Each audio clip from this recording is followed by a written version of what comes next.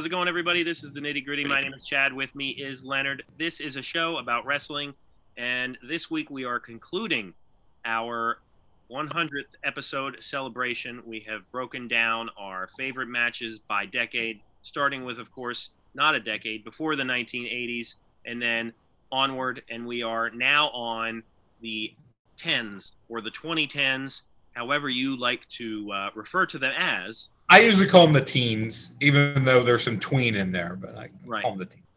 So this will be our final episode because, of course, we are only in 2022.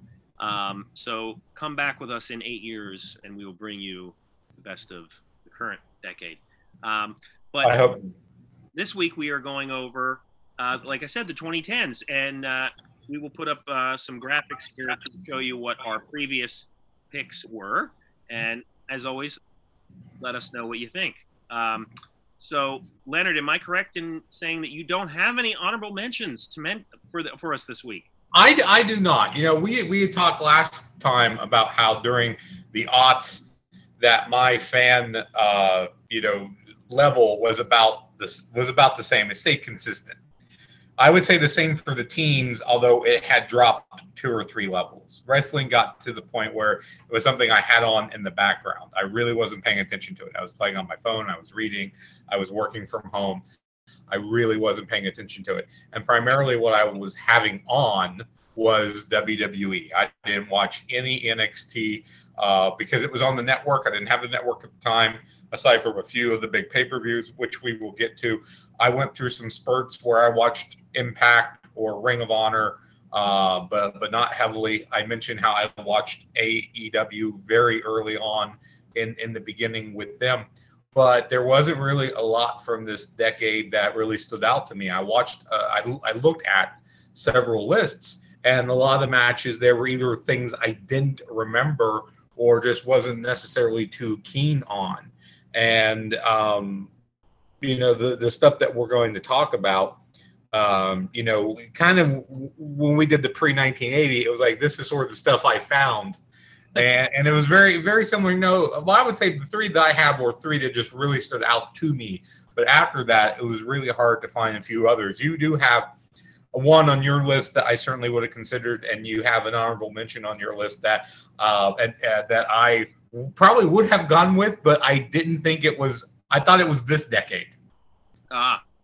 Okay. Well, so yeah, I will add about the 2010 to 2019, and that, and it's also with the time period we're in right now that wrestling is certainly in a shift in that it's starting to get a little bit more popular now, but a lot of things are changing. The style of matches is different than it was, and some people like that and some people don't. Some people prefer more old school. Some people are embracing the way the matches are. And I think you can see that in who had like the standout matches in the decade we're going to discuss, and we'll talk about some of them. But yeah, let us know what you think about this decade in general. I would say it's a heavy transition period for wrestling in general. Well, we talked about, to go full circle on our very first episode, my idea of old school wrestling or retro wrestling. Like, I'm a retro gamer. I don't have a current Xbox or a Nintendo Switch or a PlayStation. I have a Super Nintendo, Atari, Nintendo, Sega Genesis. I love all those things. And there is a community that is just focused on old gaming. With professional wrestling, if you tell someone you're a wrestling fan, they assume you watch all wrestling of all time periods from all over the world, always and forever. But I think that connotation is changing. A lot of the Facebook groups I'm in, people I talk with, there definitely does seem to be a dividing line. I think that's part of the transition. Those people who preferred old school wrestling, say from maybe 2010 on back, or even those who are just into the 80s and 90s stuff.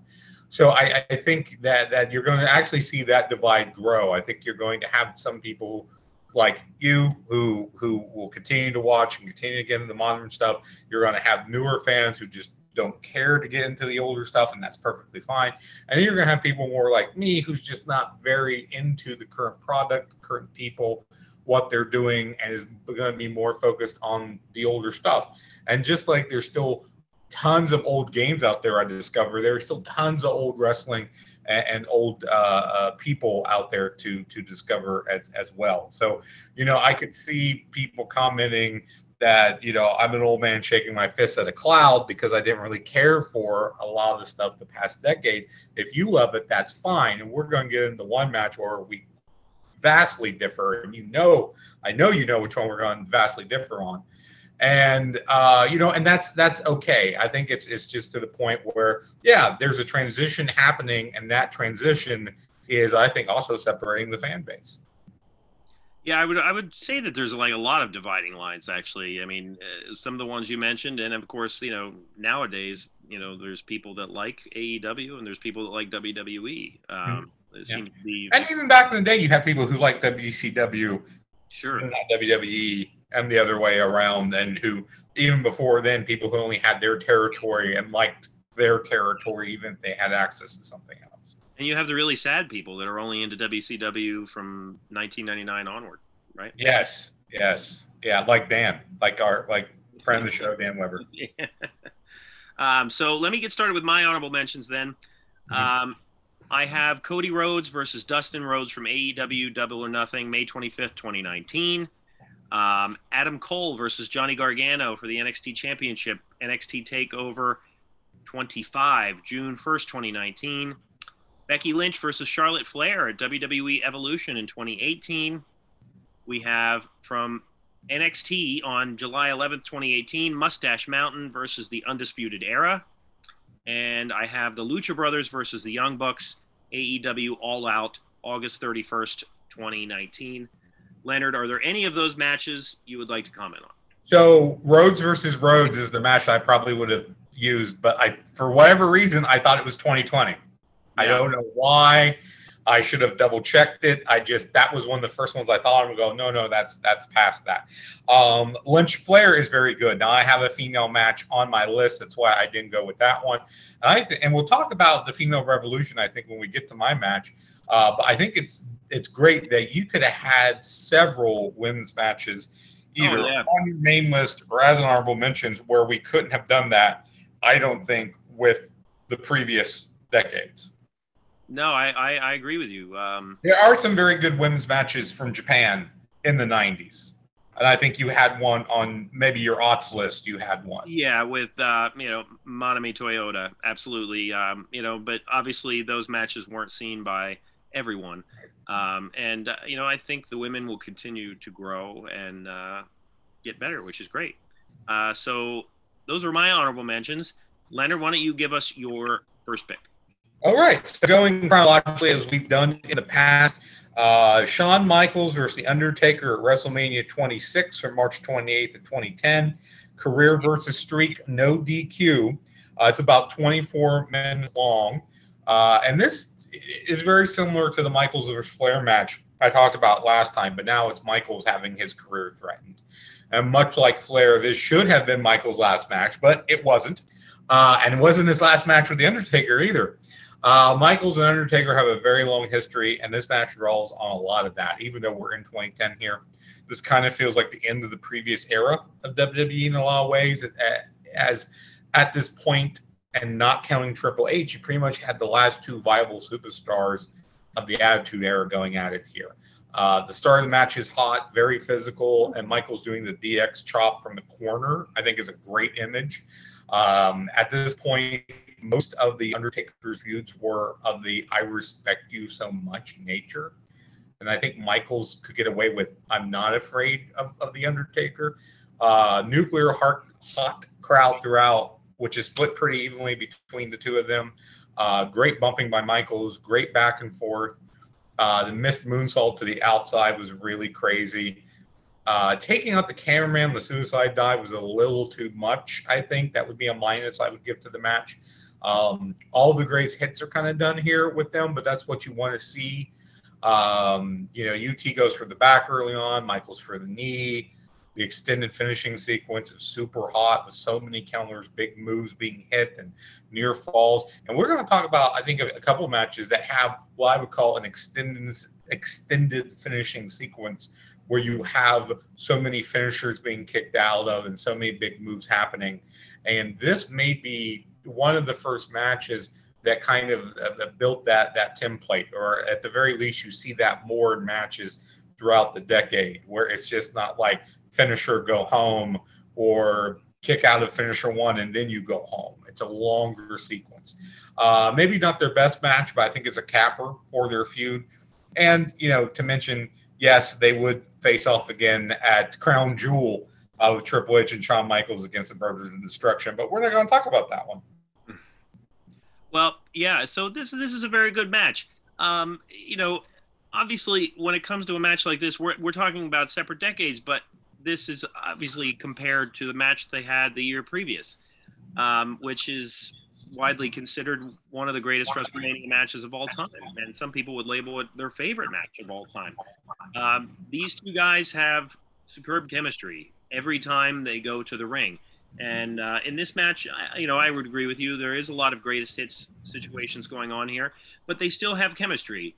And I did like this match a lot. I rewatched it and found it very entertaining, and it's tough not to be engaged when these two guys are doing their things. The Undertaker did a lot of his routine moves early on, but then, of course, towards the end, it did become like kind of a finisher fest to a certain extent.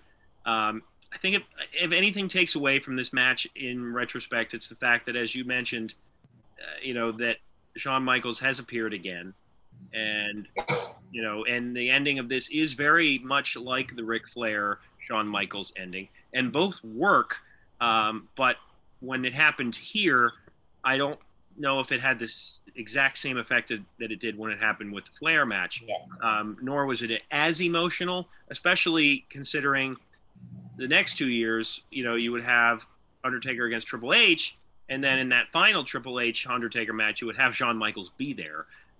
So, Shawn Michaels is clearly still around in a big way and still involved in this feud with the Undertaker in a big way. But this is an excellent match, and thankfully it went on last. They learned their lesson from the previous year when nobody could follow them. And so this wasn't for a title, but there were obviously significant stakes involved. So they had to go on last. And I think that was a wise choice. I think that on commentary, you had Matt Striker, Jerry Lawler, and Michael Cole. And I thought that they did fine. I wasn't bothered by that. I think Matt Striker can add some stuff to the commentary team when he wants to be, when he knows how to kind of pull back a little bit. But yeah, good match. I wouldn't rate it as their best, but that's what you said too, I think. Yeah, so, yeah. But talking of the decade, and again, the two Triple H matches versus Undertaker too was certainly ones to be considered. But I just like this one better. And again, we're going off of what we like, kind of coupled with what we think is best. Right. Well, going in chronological order as we tend to do here. My first match is from Money in the Bank, July 17th, 2011, CM Punk versus John Cena for the WWE Championship. So a little background here. This match took place after the famous CM Punk pipe bomb promo, which had everybody talking. And if I'm being honest, this was during a period that I wasn't watching wrestling very consistently. I was not aboard the John Cena train. I thought that he was very wooden in the ring, and he's had great chemistry with certain people, but I was not a fan of him being the guy. So I didn't check out wrestling a lot during this period. And when CM Punk's promo came across my news feed, I did go and check that out after the fact. And at that point, I was mesmerized. I was like, my gosh, and I don't care, how much of it was scripted or whatever. To me, it was like, wow, this is unlike anything we've seen in a long time. And I instantly was invested in this particular feud.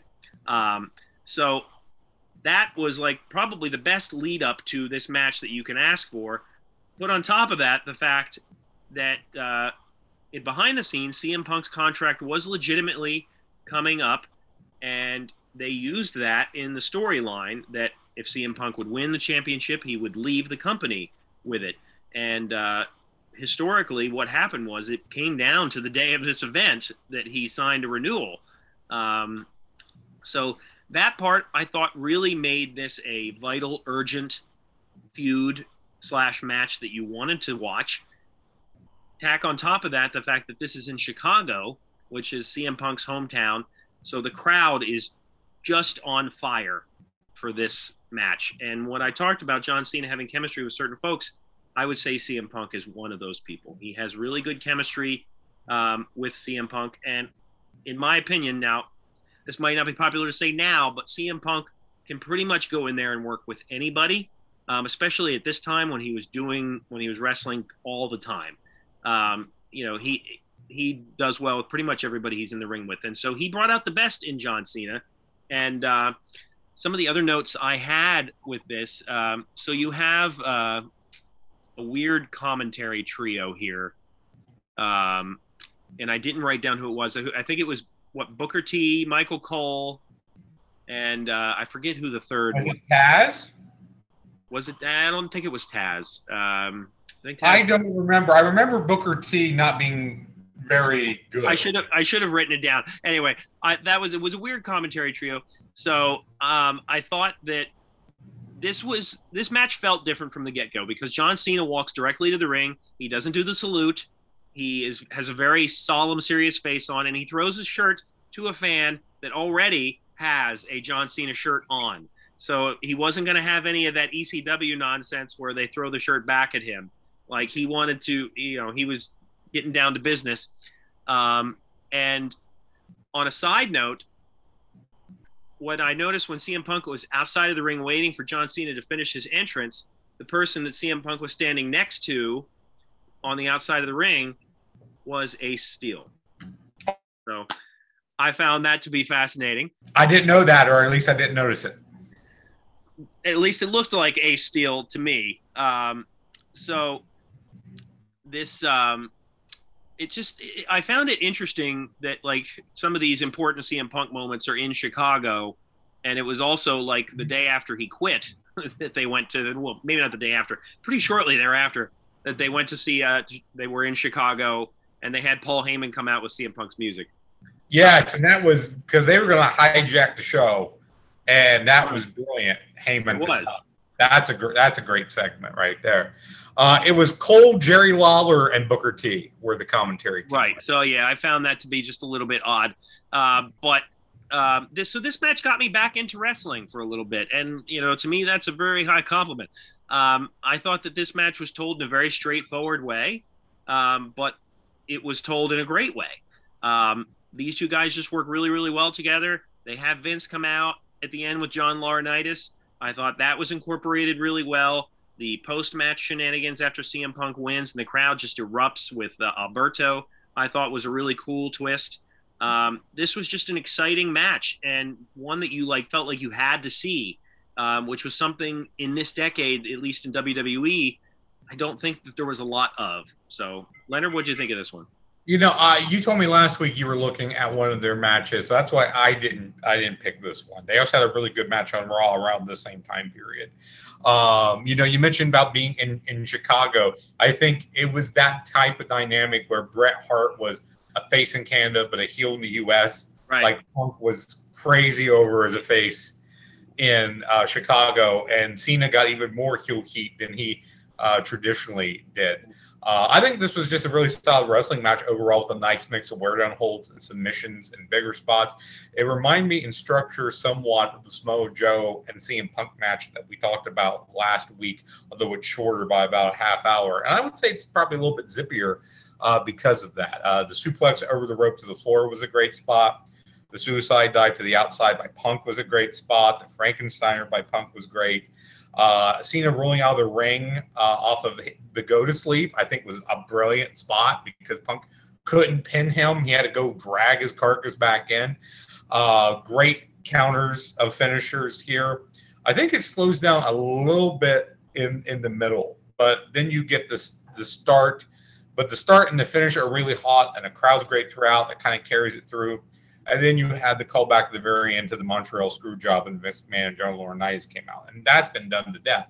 I think it's really good here, and it's because you have Cena preventing it from going down. You have him stopping Laurinaitis, stopping McMahon, saying no, and then he ultimately pays for it because he gets right back in the ring and walks right into the go to sleep and loses. And it's so quick that McMahon can't do anything. And I think it's a super creative finish that played very well off of the characters and off of the storyline that had been created. I think this is a match that I think it tells a great story in and of itself, but it also tells a great story given all the background coming into it. And I think we're going to see that with a few of the matches that we have here. I think could be said about maybe the more modern style. I think it's the idea of telling a lot of the story outside the ring. And then the good matches bring it inside, where the not so great matches I don't think does. They just rely on, hey, you watched this last week, so they don't necessarily try to tell an internal story. And again, I keep hinting we'll talk about different things that I think will play into that. But I think this is a great match in and of itself and for everything that it brings in. All right, Leonard, what is your next match? All right. So, again, going chronological order, I have a triple threat for the WWE World title from the Royal Rumble on January 25th, 2015. It goes about 22 minutes and 42 seconds. Champion Brock Lesnar defending against Seth Rollins and John Cena. Now, this is a match that we had talked about, I believe, on our favorite or best Royal Rumble matches that weren't the Royal Rumble. I believe this was one of your picks. So that's probably why it was fresh in my head. When I was looking at lists of best matches, this popped up, and I was like, oh, yeah, I remember that probably because we watched it not too long ago. Triple threats, I think, can be tricky to work with the dynamics. And this had a great flow and a great mix of all three guys throughout. But when one of the guys was setting out, there was always a really good reason for it. Like in the very beginning, Seth Rollins was just letting Cena and Lesnar go at it by themselves. Or when Lesnar was so hurt on the floor, paramedics were tending to him. It just wasn't a guy laying on the floor pretending to be out for an extended period of time. There was reasons for a guy to be out, or if they were out, it wasn't an extended period. It wasn't overly long. It didn't feel. The story here really is Lesnar as the dominant champion and just being kind of nonplussed by having to deal with two guys at once. And all three guys are different style wrestlers and they have different style characters, but I think they work really well together here. I think it makes sense for Lesnar to be in the driver's seat to start, and both guys just have to find their spots. You have Cena powering up from the submission hold early on with Rollins, coming in with a springboard to break it up. I think that was a great sequence. Cena does the can't see me shtick and gets a German suplex from Lesnar from behind, which I loved.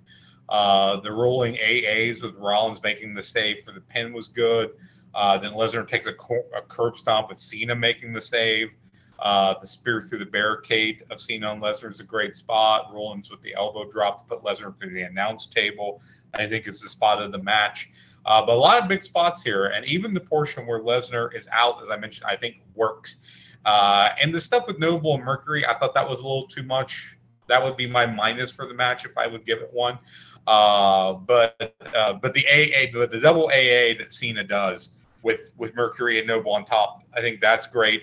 And while it probably would have made sense to maybe do a title move here, considering that Lesnar could lose it without losing it, without being pinned or submitted himself, this match was just all about Lesnar proving how dominant he was. While I don't think Cena or Rollins came off looking weak. A very good, very solid triple threat. Yeah, I mean, obviously, I really like this match a lot. I mean, I personally wouldn't put it in a conversation for decade best of, but I like it a lot. And I think that it has a really good flow with three guys. They did a really good job of balancing this as a triple threat, as you mentioned, with whenever guys were outside the ring. And I also thought that all the spots that involved all three guys went off really, really well. I thought that they made sense. And, it's like hard to establish chemistry in a triple threat with three different guys, but these guys managed to pull it off. Another one from the past was involved Lesnar. Actually, it was Lesnar, Big Show, and Kurt Angle. I want to say Vengeance, but that one also, all three guys had really good chemistry. It's really hard to do that. A lot of times these matches can be awkwardly structured, even if they are good. But this one I thought made a lot of sense. The shenanigans with J&J Security were what they were, but it provided some neat spots. But yeah, I mean, this is a good match for sure. All right. So my next match is from NXT TakeOver New Orleans, April 7th, 2018. It is Johnny Gargano versus Tommaso Ciampa in an unsanctioned match. It runs about 37 minutes and 6 seconds. So the background to this match kind of goes over a period of about a year. You had a really shocking breakup with Tommaso Ciampa and Johnny Gargano as tag team DIY. It was one of those breakups that I don't really think a lot of people saw coming, but it was really brutal the way it was executed. And then Ciampa was injured, so they had him off TV for a while. And in that time, Gargano would be fighting and winning the NXT Championship, and eventually Ciampa would come back and kind of reignite their feud by interfering in his matches, and in one case, costing him his NXT career. So this match, the added stipulation is that if Gargano wins, he gets reinstated into NXT. And this was a period where I was like, if I was watching wrestling at all, it was mainly NXT, because I just thought the stuff that they were doing was fantastic. And I love DIY as a tag team. And I thought that every time these two guys got together, it was a 4-star plus affair. And this, I would argue, is their best encounter. Just from the get-go, I thought that so many things went off really well. Tommaso Ciampa was striving to be the ideal heel here by coming out with no music. The crowd was electric. They couldn't wait to see him get his comeuppance. You had Mauro Ranallo, Nigel McGuinness, and I forget the third gentleman. He didn't last a super long time, but He didn't say a lot either. I kind of forgot there was a third guy there until he. It was when they were. This was during a period where they were trying to force the 3-man booth, and Mauro Ranallo and Nigel McGuinness were really good together. So that's really the only two guys you need to remember. And one of the things I would add, like that, if there are people these days that are really on board with like Triple H as head of creative, one of the examples you have of what he could bring to the table was right here. His type of storytelling. This was a story that went over a period of a year. I don't know if they intended it to be that way because of Ciampa's injury, but it lasted that long and it did really well. I mean, this match is just fantastic to me from start to finish. You have so many great spots here. You have the power bomb on concrete. You have them fighting over the crutch, which is, as they allude to on commentary, if you've never been a part of this feud, they do a good job of telling you the background because the crutch is such an important part of this feud. To me, this is like one of the best examples of how to break up a tag team and how to make both men bigger stars as a result. A lot of times you just see one guy rise to the top. In my opinion, both of these guys rose to the occasion. They would have other great matches after this. The finish to this is just brutal, in my opinion, without it being bloody. I wanted to highlight this entire feud because I thought their matches were always great, but this was the one I chose to pinpoint in particular. So, Leonard, what'd you think? So, first off, the third commentator was Percy Watson. There you go. Who was from Tough Enough. Secondly, Tommaso Ciampa looks like Sid Haig on steroids. And third, I didn't know a lot about this feud or to lead into this match. This was, again, I wasn't watching NXT, and this is kind of past the point where I was catching some of the takeovers. But I get the story. See, this is why I think this was a fantastic match. And it's because without me knowing anything, I got the story very quickly. Part of it was what they were doing in the ring. Part of it was how the commentators were explaining things as it went along. Ronaldo was very good at explaining not only the background, but when certain things were done, why they were being done. So, I get this is two former best friends and tag partners who have split. And Gargano is trying to get back in NXT by winning this unsanctioned bout. I like the wild brawling from the start and the pacing. Even what I would call some of the flippy stuff is done with such intensity and with a flair of, I'm doing this because it works here. They're still wrestling within the fighting. There's a lot of brutal stuff here, and I love the facial expressions and body language of both guys, especially Ciampa. He really comes off, as you said, as like a quintessential heel. He could be a Batman villain, with some of the looks that he gives here. You get that they hate each other, and this walks just such a nice line between being a fight and a wrestling match if you can suspend some disbelief. The fight around the ring was good. The tease of something on the concrete pads when they were pulled up was well done. I liked overall how it was Chekhov's crutch, if you will. Like they would introduce something and then come back to it, like the pads being pulled up and exposing the concrete floor, like the crutch. Like the exposed turnbuckle pad, like the knee brace that came off. I will say two things I didn't like about the match is the guy with the crutch was such a plant. It was way too obvious. I think because of everything that was going on, since crutches were a big part of their storyline, one of them could have brought it out, or one of them could have had it hid underneath the ring apron. And I think that would have made a lot more sense than, oh, here's a random guy, and we're going to steal his crutch. And instead of security trying to get this man's crutches back, they throw him out. Well, they escort him away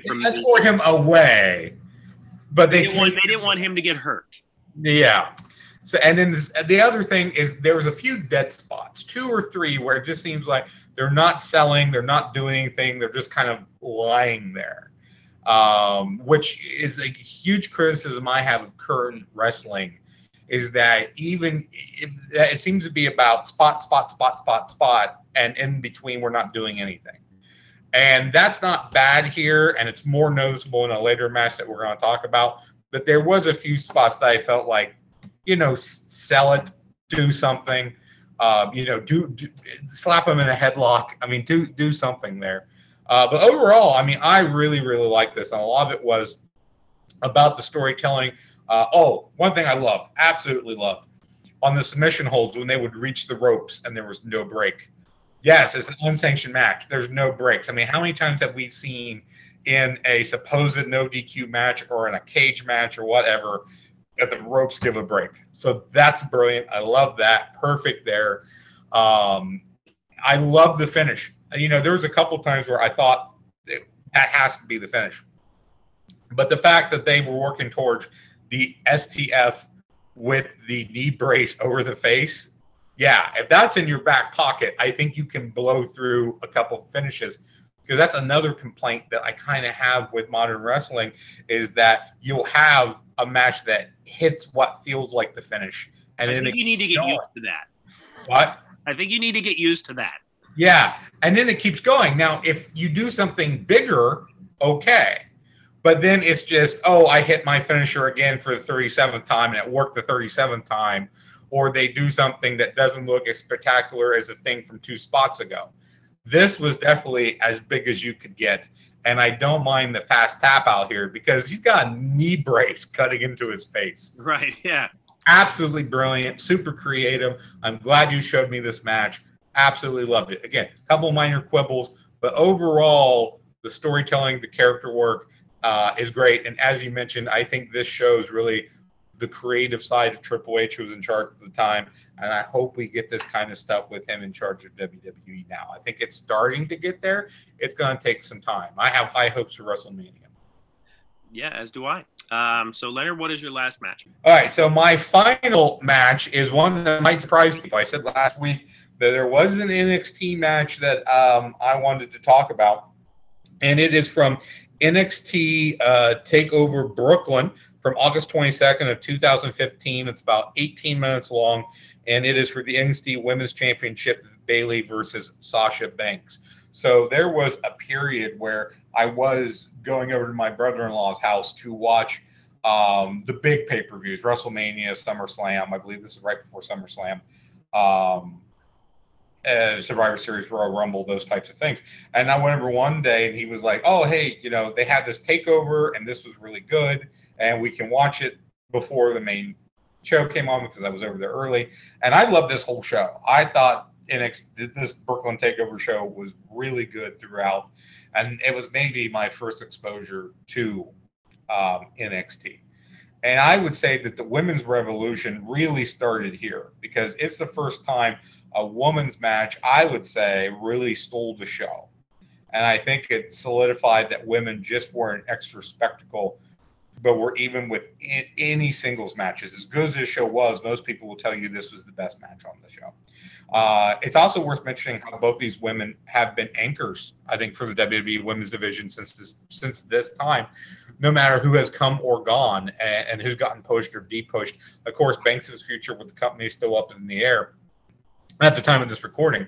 The commentators, I think, set up the storyline perfectly in the first few moments. Banks doesn't respect Bayley at all. So you have Bayley with a chip on her shoulder trying to prove herself against Banks, who might not be as driven as usual because she doesn't respect Bayley.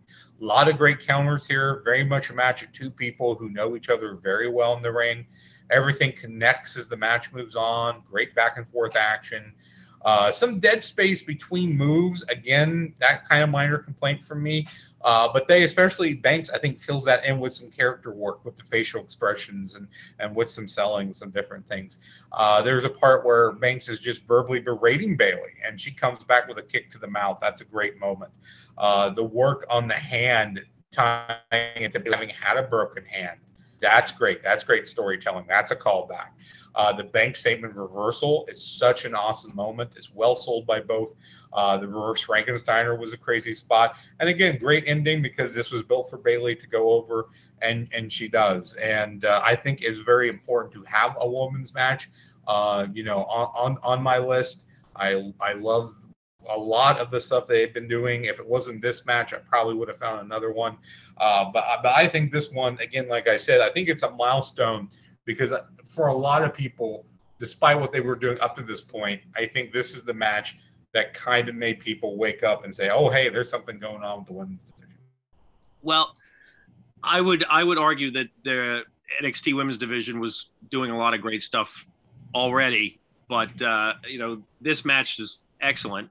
Well, I think it's the high profileness of it. Yeah. I wasn't necessarily watching it, but the fact that it was a very high profile match on what was probably their most high profile big show up to that point. Yeah, and at this time I was watching a lot of NXT, and if the only thing about this was an excellent match, by the way. If I hadn't selected for my honorable mention the one I did, I would have put this one on there because this is one that will make a lot of the lists for best women's matches of the decade or however long, and for good reason. Looking at this at the time when I was watching NXT, it was really obvious what was going to happen here. Now, you were rooting for Bayley because, she hadn't had the title yet, and everybody was wanting her to kind of reach that pinnacle. And so it was there was nowhere else for them to go because, as the video package shows, all the other women had moved on to the main roster, including Sasha Banks, who had a match at, I believe SummerSlam the very next day after this. So you knew what they were going to do. That didn't stop it from being a really good, really competitive match. The plancha over the ref was really good. At one point, there's a crash off the rope, which was kind of a really kind of crazy landing. You have Bayley doing the reverse Hurricane Rana into the finish, which was a really good way to finish the match. This was a classic underdog angle. You had the four horsewomen who, as Leonard said, are anchors even to this day for the main roster. And so that was the storyline going into this. This was the happy Bayley with, the floaty things that at the beginning of each match. Now, one spot that I did not like. I like the stuff with the hand. However, one spot I did not like, and I will preface this by saying, for as many people that complain about some of the overused spots in wrestling these days, like the tope suicidas or the jumps into a bunch of people and everybody gets knocked over. And I agree, some of those spots can be cringy. I'll say this about spots in general. I like spots when I feel like they add to a match.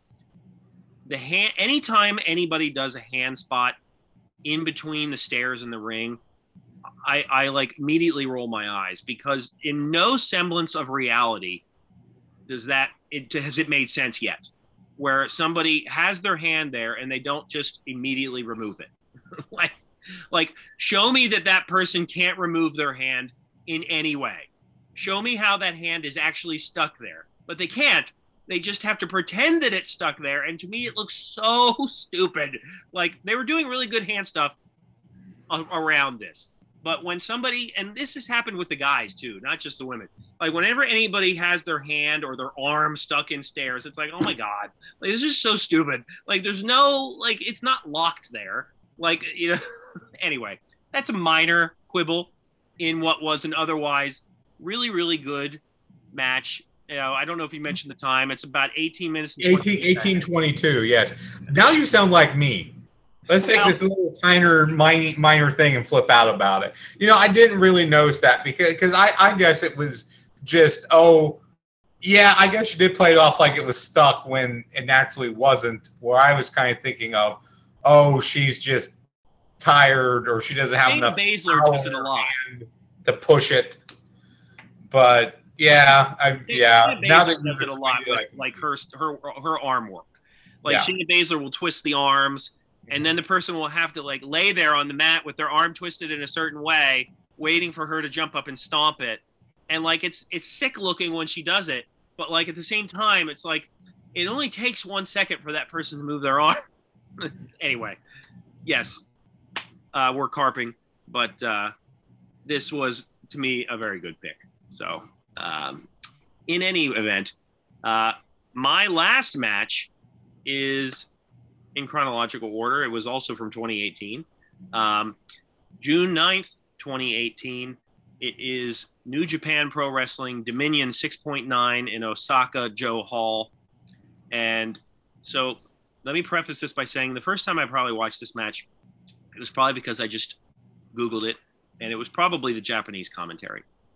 Nowadays, I have a NJPW World subscription, and one of the benefits of that particular streaming service is that you can get certain events and matches with English commentary. And for those who do not know, Kevin Kelly does the English commentary for most of the New Japan stuff. In the case of this match, this was the first time I watched it with English commentary, and it was Kevin Kelly with Don Callis. Which, you know, Don Callis was not a regular addition to the commentary team, but him being associated with Kenny Omega for a long time, he was involved in this particular commentary. So I just wanted to add that I sent Leonard a link to a video, and I actually don't know if it was Japanese or English commentary. It was English commentary. I'm not sure if it was Kelly and Callis, but it was English commentary. Okay. Well, then, okay. Good to know then. So this match clocks in at an hour, 4 minutes, and 50 seconds. So this is a very long match. And the background leading up to this is that Okada has been the IWGP champion for 709 days. He has had 12 title defenses. And the record between these two guys leading up to this is 1-1-1. So this is kind of the culmination of their feud, which has lasted a long time. Obviously, in Japan, they will look at these feuds and matches more as a athletic contest rather than, you know, storytelling and sports entertainment. Having said that, there are background stories leading up to this. You know, Omega being associated with the Bullet Club and so on and so forth. So there is that stuff in the background, but by and large, this is just about competition and wanting to be the best. And this was Kenny Omega's first time becoming the IWGP Heavyweight Championship. He was the first Canadian-born talent to accomplish this goal. He was the 66th champion overall. And this is one of the only match that Dave Meltzer has rated 7 stars. And we could get into, on a separate video, the oddness of Dave Meltzer's star ratings. That's for a different time. It's just a matter of highlighting the fact that he thought this match was very, very good, obviously. And I thought it was very, very good as well. To me, this match was never boring. It was 2 out of 3 falls. I hadn't mentioned that yet. The first fall, you had a roll-up reversal, Okada winning the first fall. Second fall, you had Kenny Omega getting his finish, which is called the One-Winged Angel. And then the third fall would have Kenny Omega getting the One-Winged Angel again. I forgot that there was a Styles clash in this because obviously AJ Styles was in New Japan for a long time. Well, not a long time, but a highlighted period anyway. So this was a big feud. I personally think that this entire feud was great. There was never a moment where these two guys got together where it wasn't great. And it's a really intense, stiff match. They have a lot of high spots. To me, those high spots added to the match, as I said about in the when we were talking about the previous match. I thought that these guys showed that they could work a slower style, but they could also work a stiff style that concentrated more on striking and finishes. I thought that the 2 out of 3 falls match, I don't know that there's a lot of 2 out of 3 falls matches in Japan, but I thought that this one worked for what it was. A lot of times they'll just go an hour. But yeah, I have mentioned before that I'm a big Kenny Omega fan. I know that Leonard is not. I have no idea what Leonard's opinion is on Okada, but I can only imagine what you're going to say about this, but I thought it was great. To me, I would put this as my top match of the decade. But Leonard, take it away.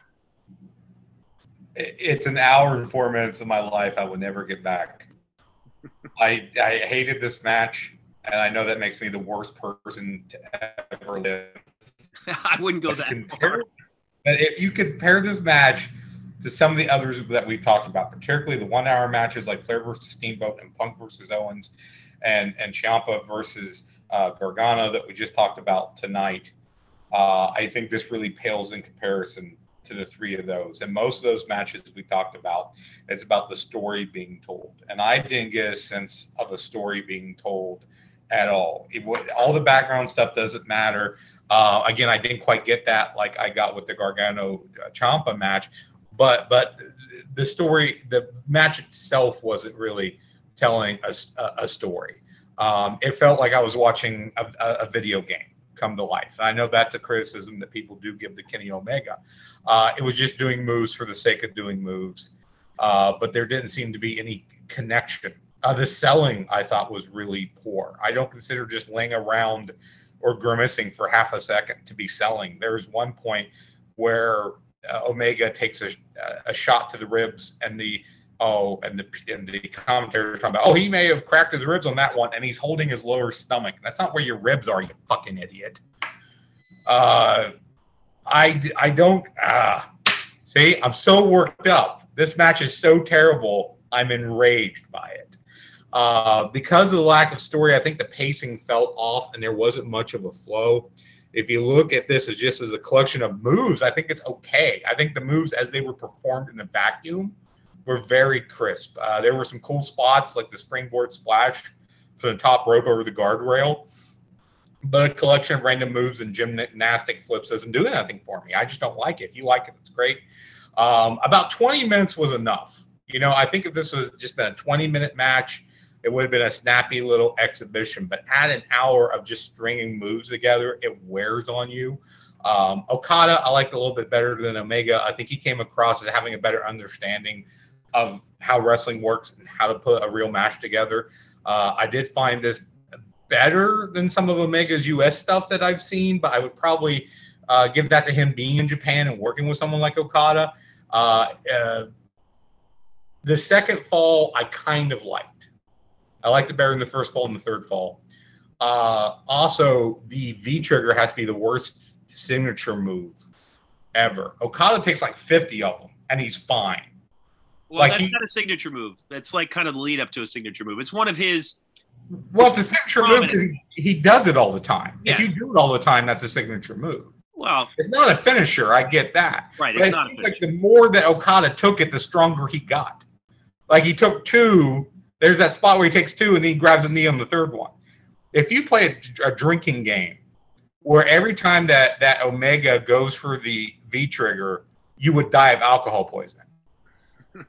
And the same thing with Okada and the short arm lariat. So That is his finisher. And he went for that or hit that several times. And especially with both those spots, this match felt very repetitive to me. So again, I know we'll probably get comments. Leonard's a Cornetteite, or he's just regurgitating what Cornette tells him You to said say. that. I didn't. Or I know, but I think if you watch the match as I did, and I'm going to be honest with you, I went into this and I wanted to like it. I was like, you know what? I hope I really like this match, and I didn't. I just did not. I think everything that I don't like with modern wrestling is here. I found the match very repetitive.